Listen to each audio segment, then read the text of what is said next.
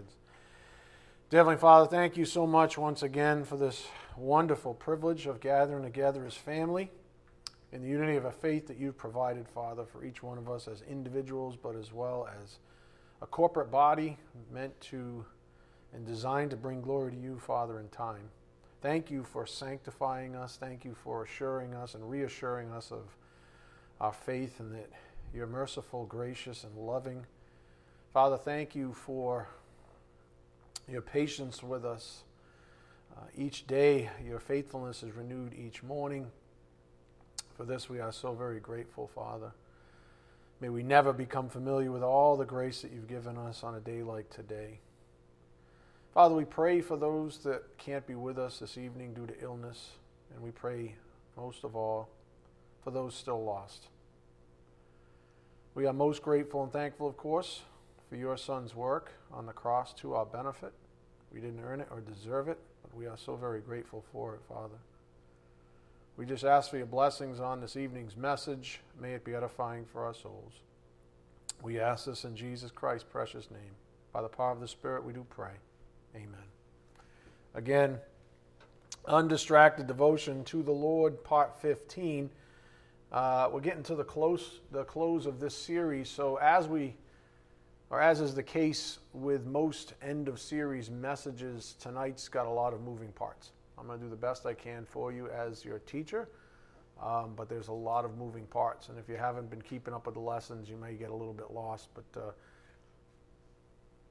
I guess that's an opportunity for you to go back and learn some things. So again, there's a lot of moving parts. I know it's a Thursday evening, but you're going to need to concentrate. Tuesday's message began with a question, the one that presumed a certain level of maturity exists in this church. And I like when he does that because it's, again, it presumes something. And on a Thursday evening, usually the people that are here during the week are of the more, and I'm not offending anybody that's online, but are typically of the more mature sort. Don't get all puffy. Everybody's like, oh yeah, that's right, man, that's right. Thursday evening crowd with it. Anyways, Tuesday presumed a certain level of maturity exists in this church. And for the most part, I do think that we at North Christian Church are a reasonably mature group. Now, supposing the Spirit was speaking to this group from a mature position in Christ, we might ask, why is he giving us a somewhat involved series on undistracted devotion to the Lord? Why would he take this group to that question? What's the reason? What's the purpose behind it? Why is he giving us this somewhat involved series on undistracted devotion to the Lord? The answer was addressed at the start of Tuesday's message. Excuse me. God is asking us to excel still more. That's why. Undistracted devotion to the Lord. Some of you might say, I do have a certain undistracted devotion, but you know what? It's not perfected yet. God is asking us to excel still more. And that's a question that was on the table, Compliments of the Spirit, Tuesday evening, 1 Thessalonians 4:1 and 10. So let's look at these passages in the Amplified up here on the board. Up on the board, I have 1 Thessalonians 4:1 in the Amplified. It says, finally, believers, we ask and admonish you in the Lord Jesus that you follow the instruction that you received from us about how you ought to walk and please God, just as you actually are doing. So he's not saying you're not doing this. There's nothing wrong with repeating oneself as a shepherd even, sometimes for a little nudge as a reminder, sometimes as an affirmation of your own faith. Sometimes it's encouraging to hear, hey, I am doing this thing. This is in my life. This is happening in my life. And so that's sort of where Paul was at in Thessalonica. So that about how you ought to walk and please God, just as you are actually doing, and that you excel even more and more. So let's not stop here, says Paul. And I'm echoing that sentiment as your shepherd. Let's not stop here. If we can agree that we're a reasonably mature congregation, we've been at this for a long time, you guys are all pretty much serious students of the Word of God, why would we stop there? Seriously, why would we ever stop there? And that's what Paul was saying, that you excel even more and more, pursuing a life of purpose and living in a way that expresses gratitude to God for your salvation. What a wonderful expression, that you excel even more and more, pursuing a life of purpose and living in a way that expresses gratitude to God for your salvation. We also noted this same phrase in verse 10. I'll give you the Amplified up here on the board. For indeed, you already do practice it toward all the believers throughout Macedonia. Again, he's complimenting this group. It's not as if you're not doing good things. You are doing things, but let's excel all the more. We don't, quote, rest on our laurels, so to speak. Again, for indeed you already do practice it toward all the believers throughout Macedonia by actively displaying your love and concern for them. But we urge you, brothers and sisters, that you excel in this matter more and more. So we never just arrive. There's never going to come a time where you arrive and that's it. You finished the course. When Paul said, I finished the course, he was talking about the end of his life. He never arrived. He never proposed he arrived. He never proposed that he had perfected the spiritual life, so to speak, nor should we. And so we're always moving in a direction that was set at salvation. We call that movement, of course, sanctification, being set apart, going from point A to point B, however long your lifespan happens to be. And so we're always pushing the envelope, always more and more, and that's what Paul was saying. Again, we urge you, brothers and sisters, that you excel more and more. So, to address the fundamental question, why is he giving us a somewhat involved series on undistracted devotion to the Lord? The answer is simple. Again, it's this point from Tuesday evening. God is asking us to excel still more. And that should be something that is imparted to us our whole lives. That should be our attitude. We never rest. I don't know about you, but there is nothing worse. I'm not saying taking a vacation and that kind of thing, but there's nothing worse than getting stuck and getting stagnant. And I don't know why this is coming to mind, but it's a worldly example. I had a doctor once that said if a patient, he would get a lot of people that got wounded, say in a car accident or something like that, or had like a tough injury or something like that. He said, in his experience, if they were out of work for a year or more, they never went back. They got stuck. If they are out of work he said the threshold, he says the weirdest thing. He says right about a year, he says if they don't go back to work before a year, they rarely go back. And I said, really? And he's like, yep. Because something happens. They get stuck. They stop knowing how to work or something. Well, the analog in the spiritual life is don't get stuck.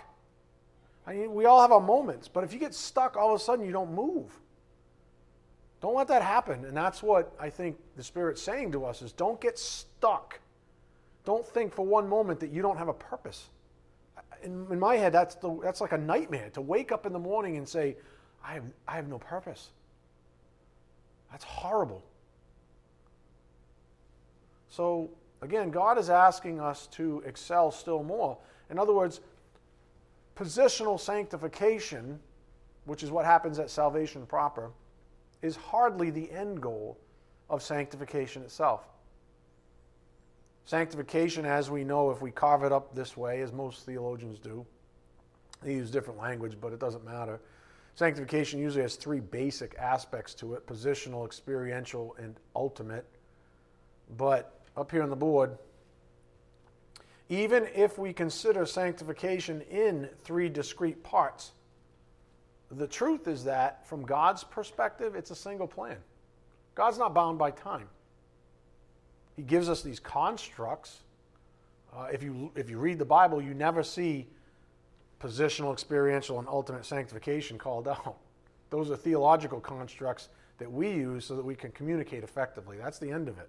That's why I don't let no more getting hung up on doctrines and man-made terms and all that kind of stuff, because it just creates problems.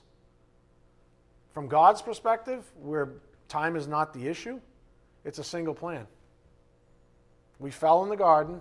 He says, I've got a way to save you, and I'm going to save you, and I'm going to sanctify you. Ultimately, from our perspective, it's a timeline, but from God's perspective, He already predestined us, and therefore He already saved us, therefore we're already destined for heaven. That's all set in stone. Before you were even born, He knew you were elect. So from God's perspective, it's a single plan. And when we elevate our thinking that way, we're no longer hung up on, positional and experience. No, this is about a salvation or sanctification plan. So again, even if we consider sanctification three discrete parts, the truth is that from God's perspective, it's a single plan. That's a good-sized portion of what the Spirit's been teaching us for years now. And it started, frankly, with the Gospel Reload series about 3 years ago. Viewing sanctification and salvation differently. Viewing it from God's perspective. Without all the doctrines and the nuances. Just, what is God trying to do? Well, we fell. He solved the problem, and He gives us a choice to be saved. So from His perspective, it's one big plan. It's one ball of wax. If you recall, that series was designed to get us thinking about salvation and sanctification as one big unified plan. And it got us to realize that salvation and therefore sanctification is a daily process for us, even. Not a one-time event that we point back to. See, let me just keep going with this. Up here on the board. Remember this. We are saved daily. God's ultimate goal is to save us, to sanctify us. To keep us saved, to keep us sanctified. We are saved daily. From what exactly? The schemes of the devil. The schemes of the devil. If God's plan is to take you home, to be at home with Him for all of eternity in heaven, He can't lose you, in other words. He's not going to lose you. He saved you. That's the end goal. So we are saved daily. From what exactly? From the schemes of the devil. Romans 1, 16-17, Ephesians 6, 11, Luke 22, 31-32, John 18, 9, Part B. Go to our old friend, Romans 1:16. Romans 1:16. So we have to think big picture now, unified plan, that God saves us, sanctifies us from His perspective. That's one big plan. And so within the umbrella, under the umbrella of that plan, He has to actively keep us saved, so to speak. Keep our faith strong. Never allow temptation to take us out of faith. Worst case scenario would be out of saving faith even. And as we discussed, we don't have the time this evening, but as we discussed year and a half ago, that's an activity that is carried on daily. He saves us daily. People don't like to think about that. They like to think of it as one discrete thing because that's how the human mind thinks. But that's not the reality, and we'll get to that in a moment. Let's start here. Romans 1:16. For I am not ashamed of the gospel, for it is the power of God for salvation to everyone who believes, to the Jew first and also to the Greek. That's our starting point. For in it the righteousness of God is revealed from faith to faith. That means there's a movement. It's from faith to faith. Faith upon faith, if you would. As it is written, but the righteous man shall live by faith. Shall live by faith. And so there's activity there. Living is activity. From faith to faith implies movement, implies sanctification. Paul puts our faith on the line as a function of being saved in the first place.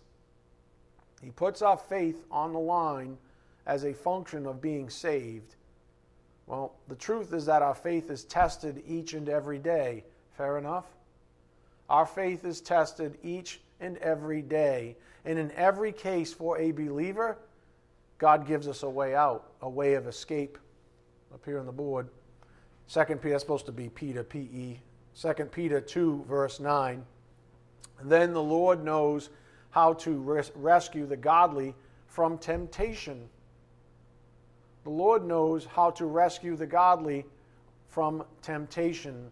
Again, this is what true sanctification looks like. It's a daily effort made by the one who saved us in the first place.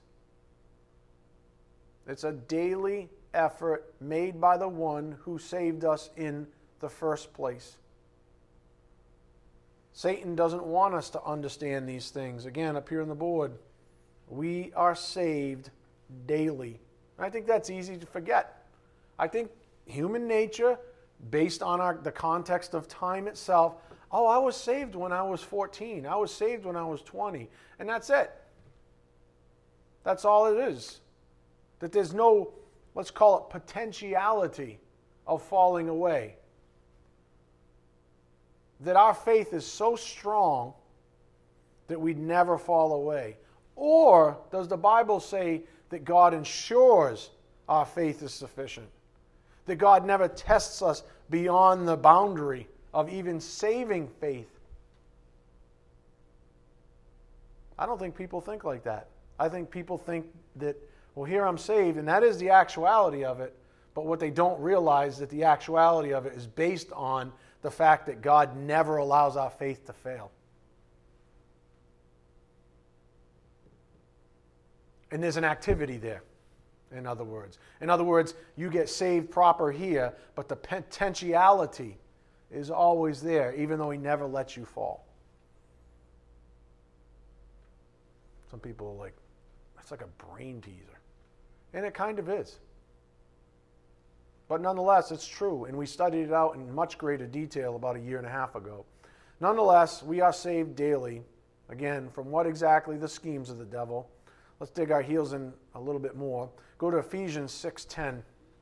Ephesians 6, verse 10.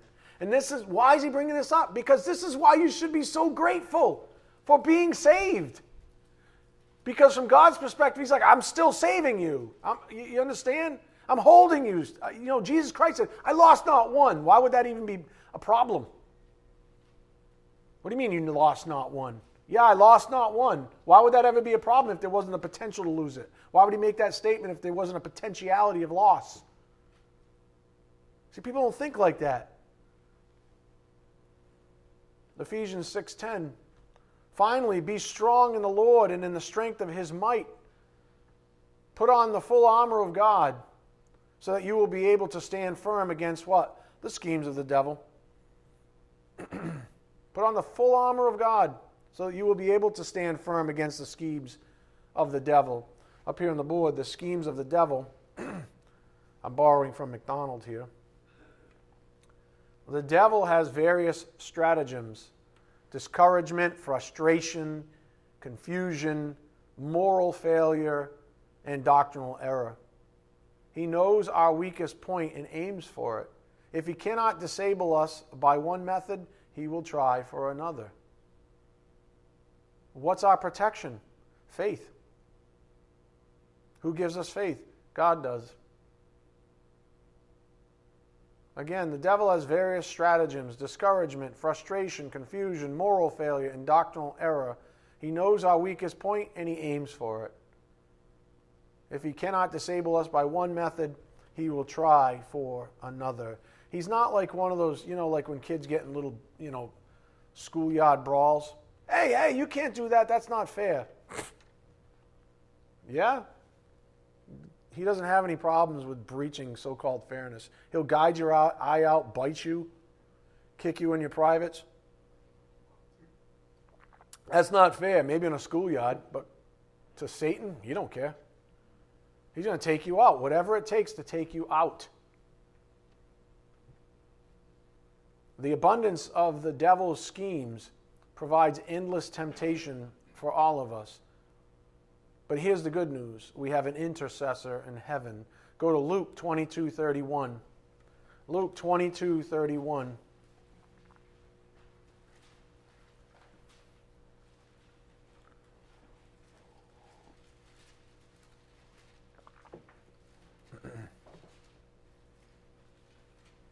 Luke 22:31. Now, there was a lot at stake here. Again, if you're interested, I can give you the date And the title of the lessons, if you're interested in listening to this stuff, this is all review, by the way, from a year and a half ago. Luke 22:30. If you're interested, I'll give you the date of those lessons.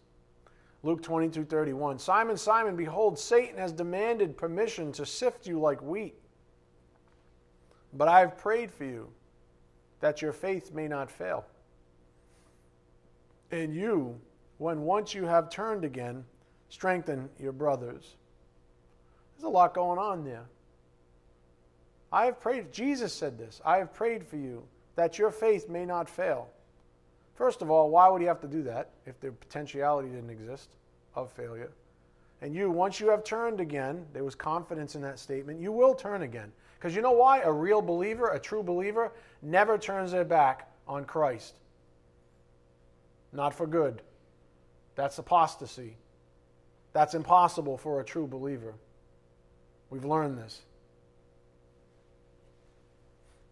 Up here on the board, we have an intercessor.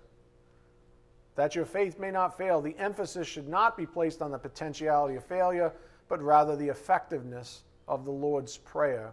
But I have prayed for you. Yeah, the potentiality is there, but look who's praying for us.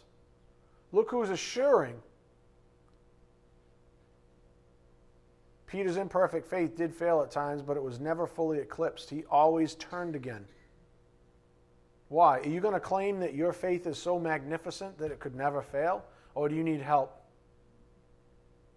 Aren't you happy that you have an intercessor? How about the fact that you have God the Holy Spirit who intercedes for you as well, because you don't even know how to pray properly. You ask for all the wrong things sometimes. Sometimes we get it right, but a lot of times we don't. And God the Holy Spirit's like, this is what he really means. Right? This is what she meant to say. Reminds me of a sales meeting sometimes. Anyways. This is what he really meant to say. Only salesperson knows what I'm talking about. Nonetheless, Peter's imperfect faith did fail at times, but it was never fully eclipsed. He always turned again. Why? Jesus Christ prayed. He interceded. He ensures, even right now, that your faith, especially your saving faith, never fails.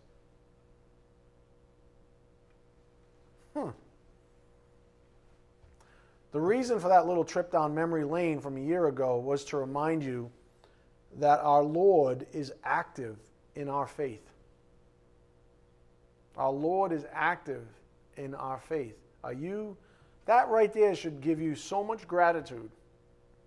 Because let's face it, what's the scariest thing you could possibly ever dream of? It's never going to happen.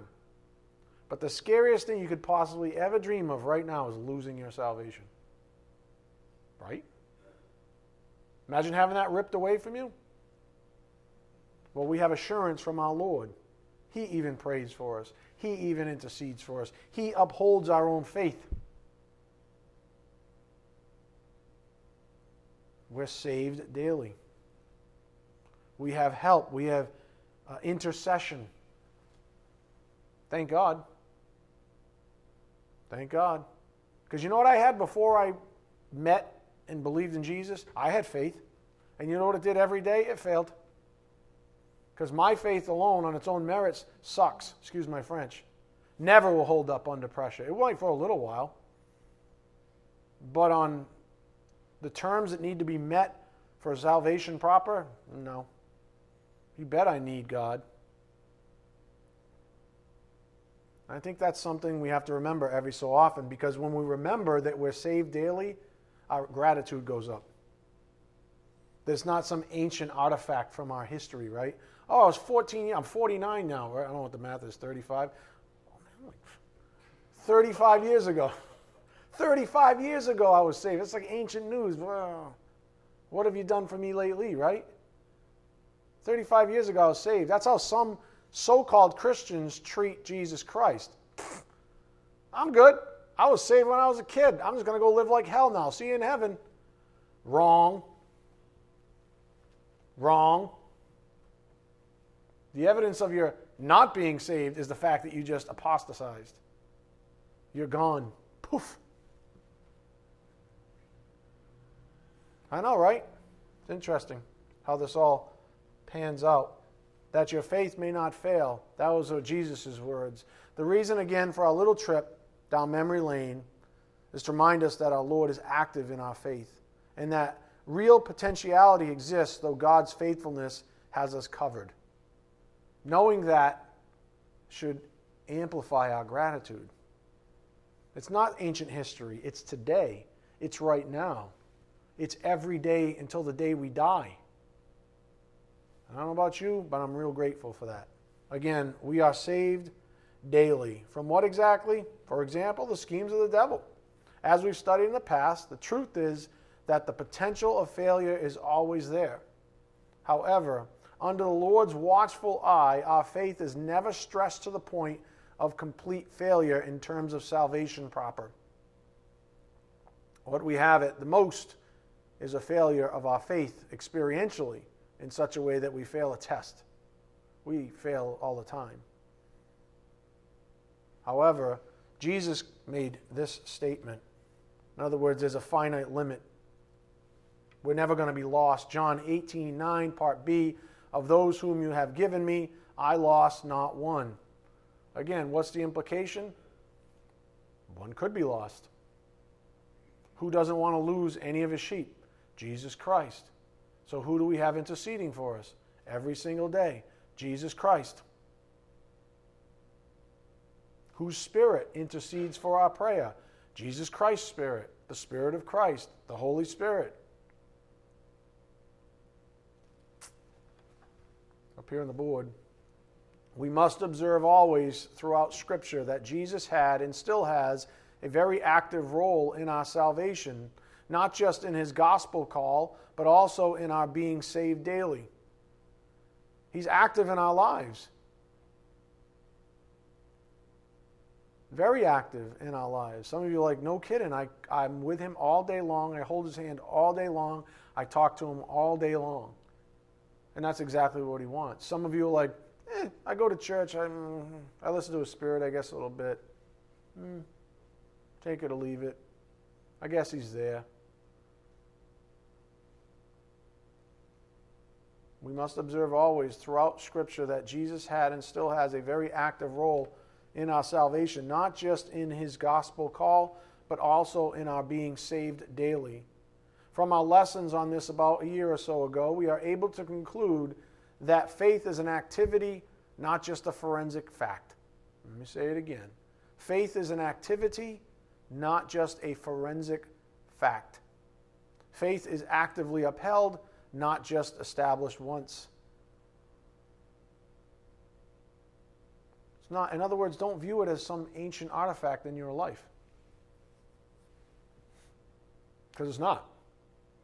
You're saved daily. And remember, God's plan of salvation, when we talk about salvation from his perspective, it's everything.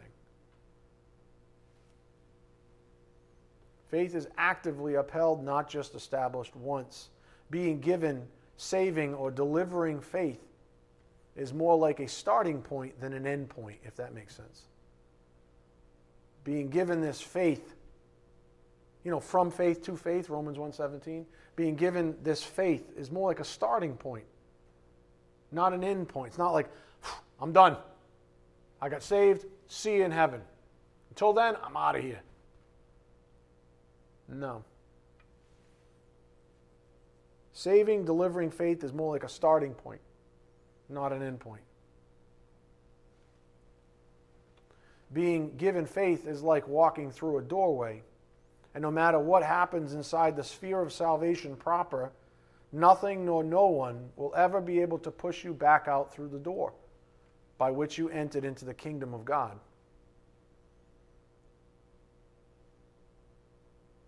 Nothing. That's why Jesus said, I lost not one. Oh, they're banging around in there, tripping over each other, flopping around. But nobody's gone this way through the gate. You go in, that's it.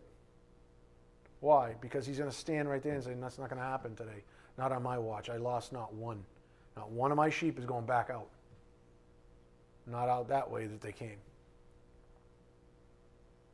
Once we understand that this is God's perspective on salvation and deliverance, we are able to make sense of Holy Scripture that describes the big, unified plan He has for us.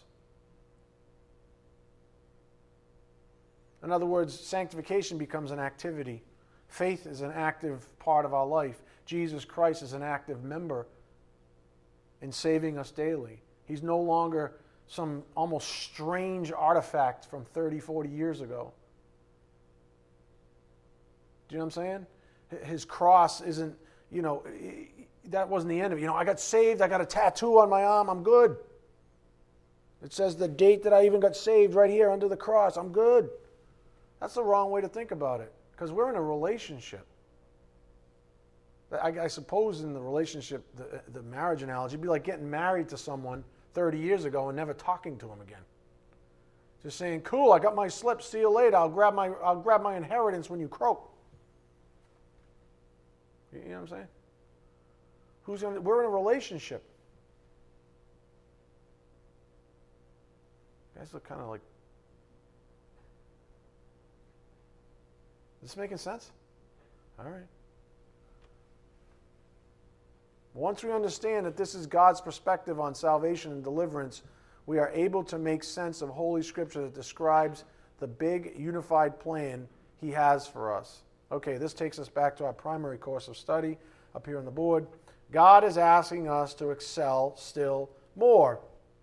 Well, if you think that salvation is some ancient artifact, not for now. How incented are you to excel all the more? You're not. But if you have increasing gratitude each and every day for the mere fact that He saved you yet another day, that you delivered it yet another day, that He made sure that He did not lose you personally. I don't know about you, but I want to excel still more. I want to rejoice always. Pray without ceasing. Give thanks in everything. I want to do those things. Why? Because that's what's pleasing to God, who saves me daily, who I'm very grateful for. Amen? Yeah, I don't know about you, but I'm really grateful. It makes me feel helpless and hopeless when I realize that I have to be saved daily, that I don't rest on something that happened 30 years ago or something. Some ancient history, and that's my thing. I got a contract. It's right here. It's right here. No, He's not doing that. He said, I love you. You're betrothed to me. I'm your husband. I'm not letting you go. You're in a relationship with me now. You chose this, right? I saved you. I purchased you with my own blood. I wanted you from eternity past. I chose you. I elected you. You were on my heart when I was hanging on the cross. Make any sense? Yeah, you know what? I still love you, and I still save you daily. Why? Because I love you. That's motivation. That's what real motivation looks like. So God is asking us to excel still more. In other words, in the context of our primary course of study, positional sanctification is hardly the end goal of sanctification itself. While sanctification has three basic aspects to it, the following is true. Again, even if we consider sanctification in three discrete parts, the truth is that, from God's perspective, it's a single plan. So, the point is that God is encouraging us to continue on in the faith and pursue excellence in time. Excel all the more. That's the root word of excellence, right? Excel all the more and more. Pursue excellence. Some of you are like, I'm good with mediocrity. No, pursue excellence. Isn't He not worth that? Look at all the work we did on His good name. How about your good name? Isn't He worth it?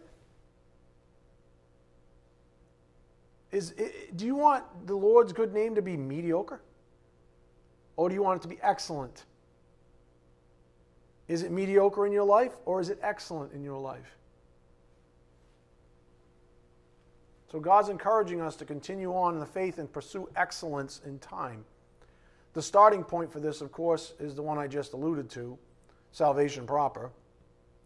But since salvation and sanctification aren't merely single historical events in our lives, we must remain an active part of God's plan. You're involved in this. As the Bible says, we're joint laborers with God. Right? We're joint laborers, and so we have to remain an active part. If He's active, we're active. And here's the kicker. As we've been learning, all of this requires one key thing. It's not a big thing. For some of you, it's an ugly thing, but it's not a big thing. It's obedience. What is your choice every day? You get up out of bed. You have a bunch of known commandments. What do you have then? What's your choice in humility? Obey Him. Obedience. That's your active part. Obey the Lord. Obey His commandments. What's the problem? What the Spirit's been teaching us is that the love that Jesus spoke about abiding in has real fruit. Obedience. If you love me, you'll keep my commandments. If you keep my commandments, proof that you love me.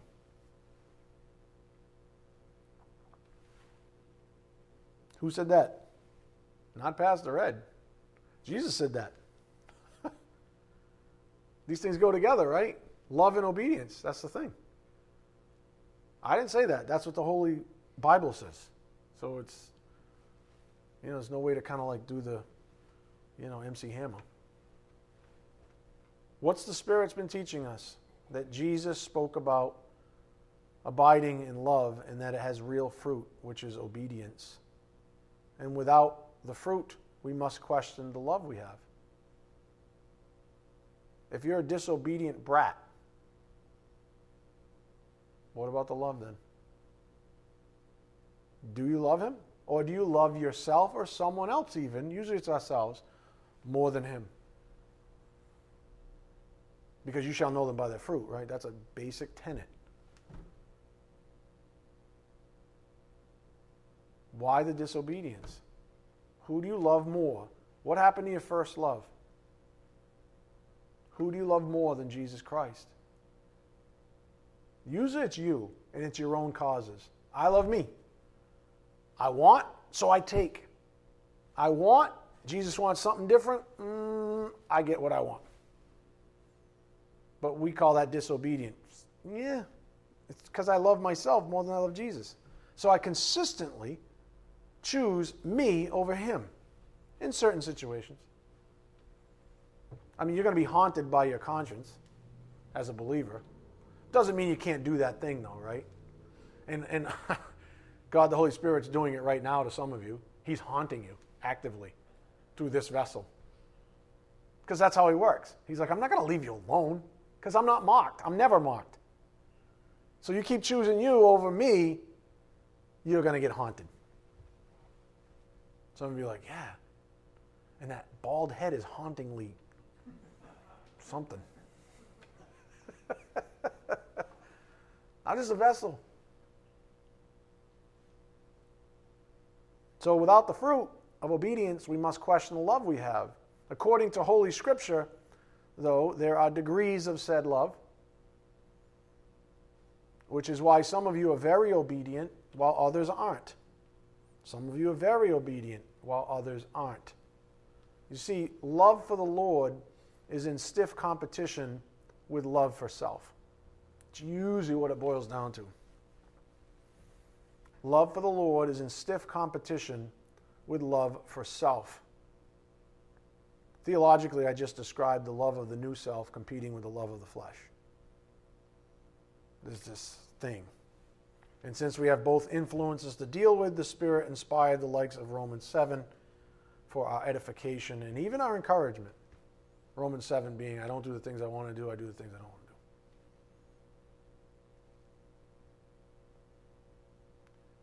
So why all of this? All of this kind of thinking gets us into why. More specifically, why might we have undistracted devotion to the Lord? Why? We learned what, now we've been on the why. Why? Why would I have undistracted devotion to the Lord? Furthermore, why are there degrees of devotion? Even among members of the same church, like North Christian Church. Only God could make this assessment, but everybody here is at a different degree of obedience. Why? Because everyone here has a different level of love for the Lord. The ones who love more are more obedient. Obedience leads to peace, and peace leads to joy, etc., right? Obedience is another word for righteousness. I just wrote a blog on this. It's going to come out this week. Righteousness, peace, and joy. They're like a triad, if you would.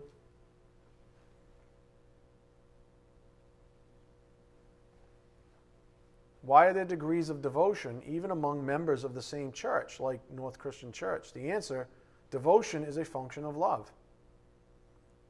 Don't believe me? Ask yourselves the following. Why are some people, and this is just an example, by the way, it's just to drive the point home. Why are some people so devoted to their children's welfare? You know them. There's some people, they're just totally devoted to their children's welfare. Why? Because they love them.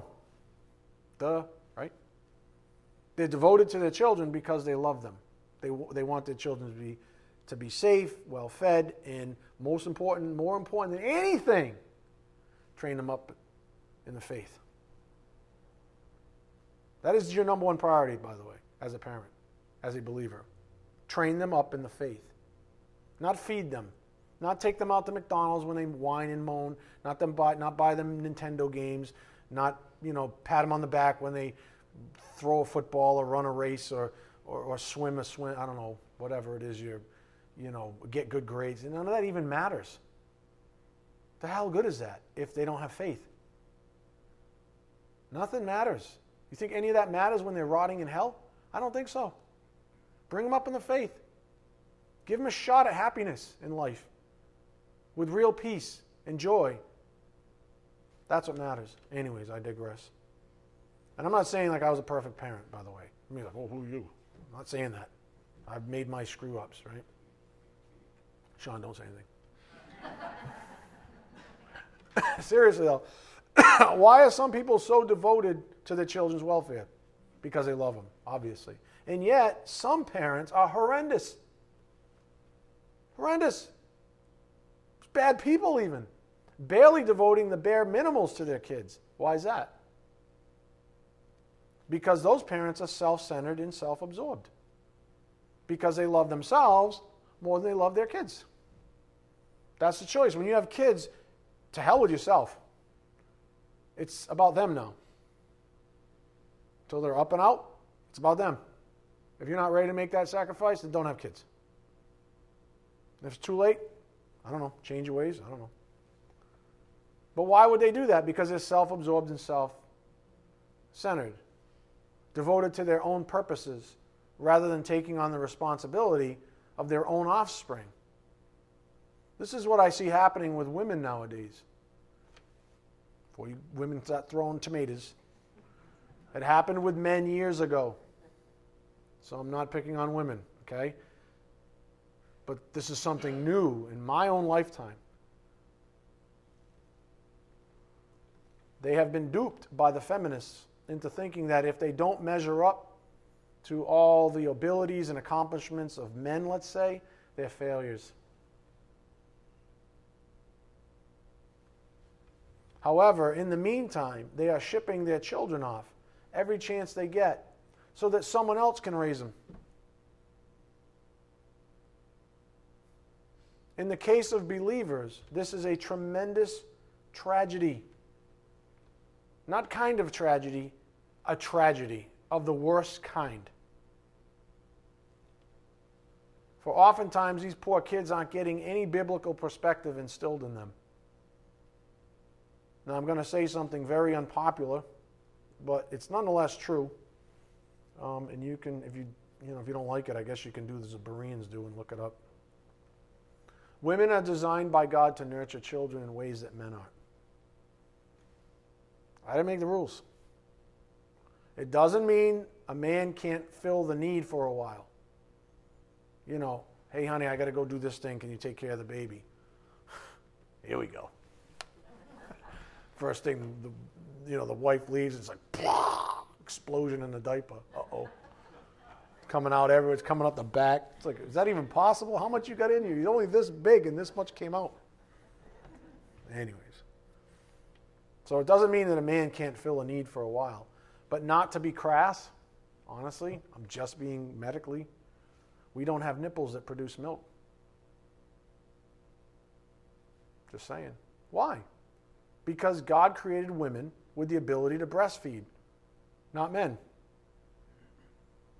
And ask yourself, why would he do that? Why would he make one gender able to do that and not the other? Geez, I don't know. Isn't it obvious? It's not that a woman or a man can't feed a baby a bottle. That's not the point at all. That's the point the feminists will make, but that's not the point, nor the proper argument on the table. The point is that God created women to feed babies and nurture them, etc., all before there were breast pumps and baby formula. So the dogmatic fact is that God created women to nurture children a certain way that men just cannot. And before there was all the technology and the breast milk and the formula and all that stuff, that's the way he meant it to be.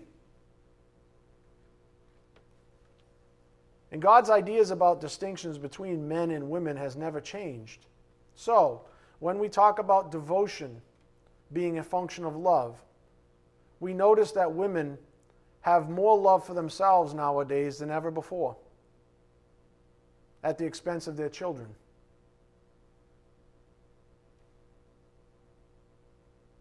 At the expense of their children. I don't want to get sidetracked, so what's the point I'm trying to make here? It's simple. God is sanctifying us, presenting us with marching orders.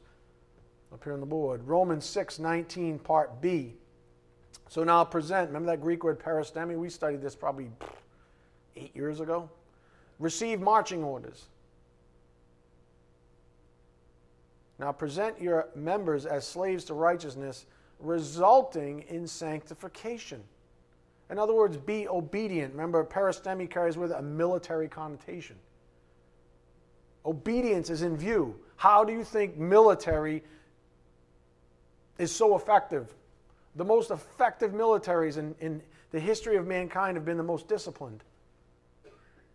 The most obedient soldiers. Pure discipline.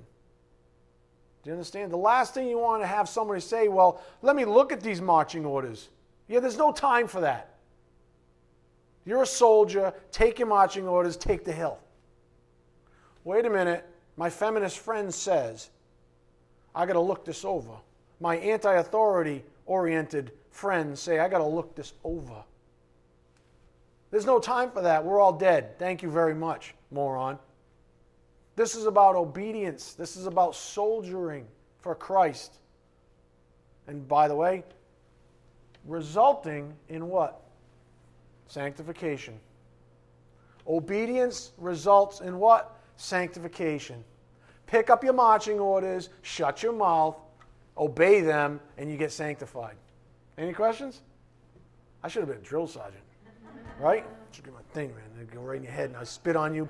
Because that's what they do. They're like this close, they're just tapping your head. Right? And they're calling you all kinds of ridiculous names. You can't laugh because some of the most funniest people on the planet. Now, you just laugh at me. I'm not laughing at you. I'm laughing with you.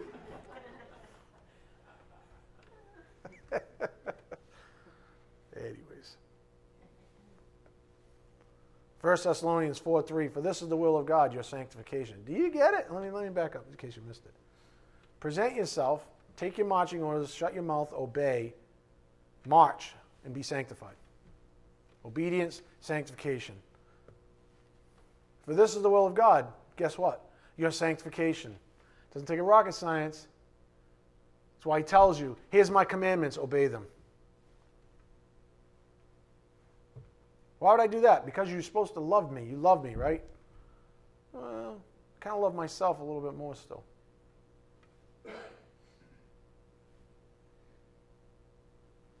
So I hope you're able to see the big picture. Like I said, it's tough. Teaching this stuff is tough because there's a lot of moving parts. But I hope you see the big picture. God is saying that his desire doesn't just end with salvation proper, that sanctification includes faith and love being poured out, grace upon grace, throughout the course of our lives. Throughout the course of our lives.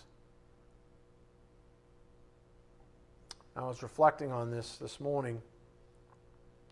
This is what gets me, and I'm just talking about me. I'm hoping it's the same for you. This is what gets me personally out of bed every morning. It's just knowing that today is yet another day that God has kept me alive to his glory. What a way to exit bed, right? Get out of bed, swing your feet over, and trust me, I'm sore half the time. Swing your feet over and say, I'm still alive. I must have a purpose. This is really exciting news.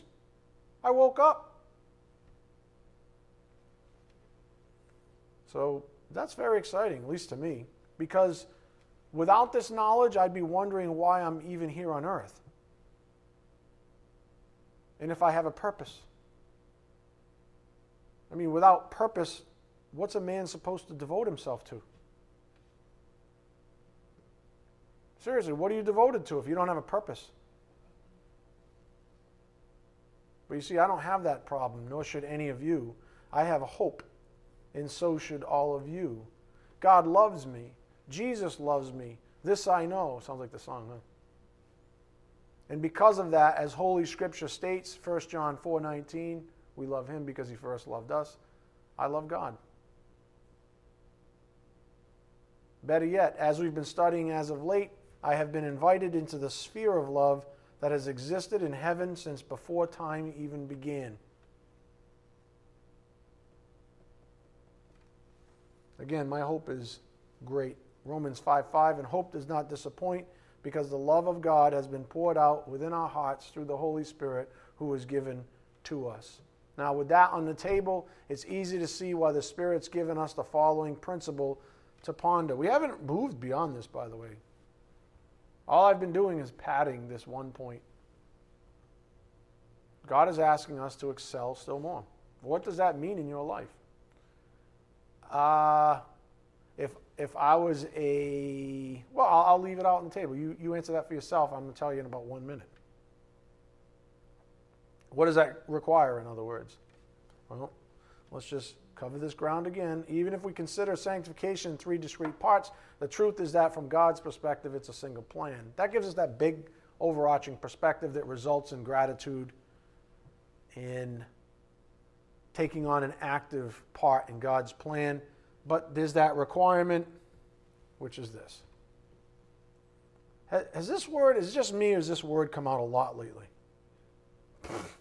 For like a year? Seriously, for like a year? Obedience, obedience, obedience, obedience, obedience. You have to answer that for yourself. What's the problem in my life? Some of you are struggling right now. Some of you are emotional train wrecks right now. What is the problem? That's it. Literally, that's it. Somewhere in your life, somehow you're not obeying. You're picking and choosing commands that you like versus the ones you don't like. You're saying, that doesn't really apply to me. It does. It applies to all of us. You don't get to just pick and choose. You can't put one person or 2 people above the Lord.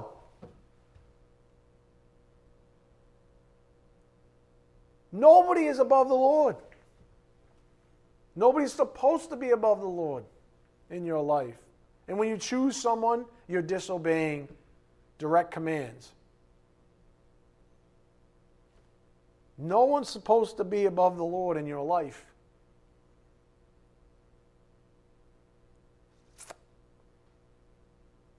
Obedience. And I've just got a few minutes. I'll just cover some ground from this past week. What about this? Is my life consistent with God's? I know that if I obey His commands, I'm oriented with him, so it's consistent with God's love, right?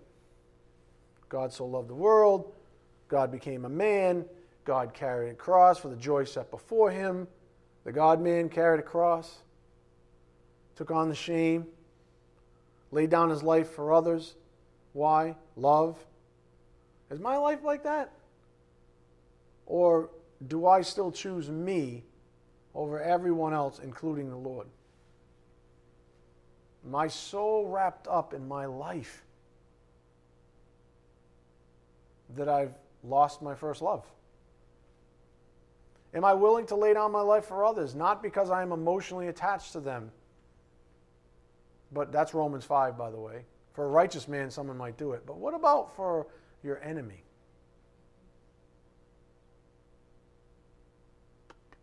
Would you? Again, not because I am emotionally attached to them, but rather for our Father's sake in heaven, the way Christ did. Is my heart right before God? Is it? How is it right now at the end of this message we're about to close? How is it right now? Are you in what I would call the sphere of love up here on the board? Is your heart good? Up here on the board. Anyone abiding in the sphere of love wants to do what love desires. In the case of children of God, it is to obey their Father in heaven. Do you want to obey your Father in heaven? And honest to goodness, I swear to you, you can come to me anytime you want. If you have questions about something, ask me. I will help you. I'll take you to Scripture if I know it offhand, and I'll help you. You know how many takers I'm going to get? This many.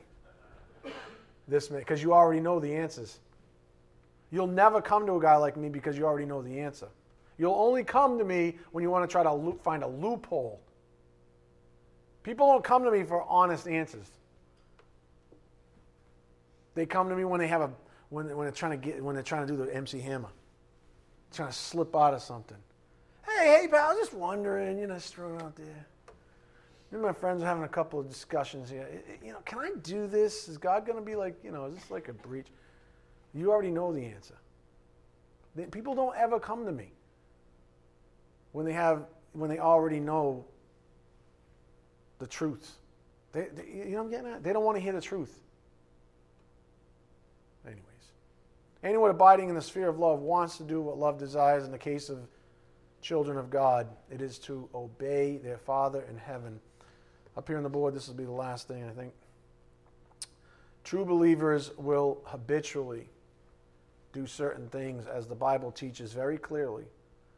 There's a whole practical side to sanctification, starting with the cause-effect relationship between obedience and blessings.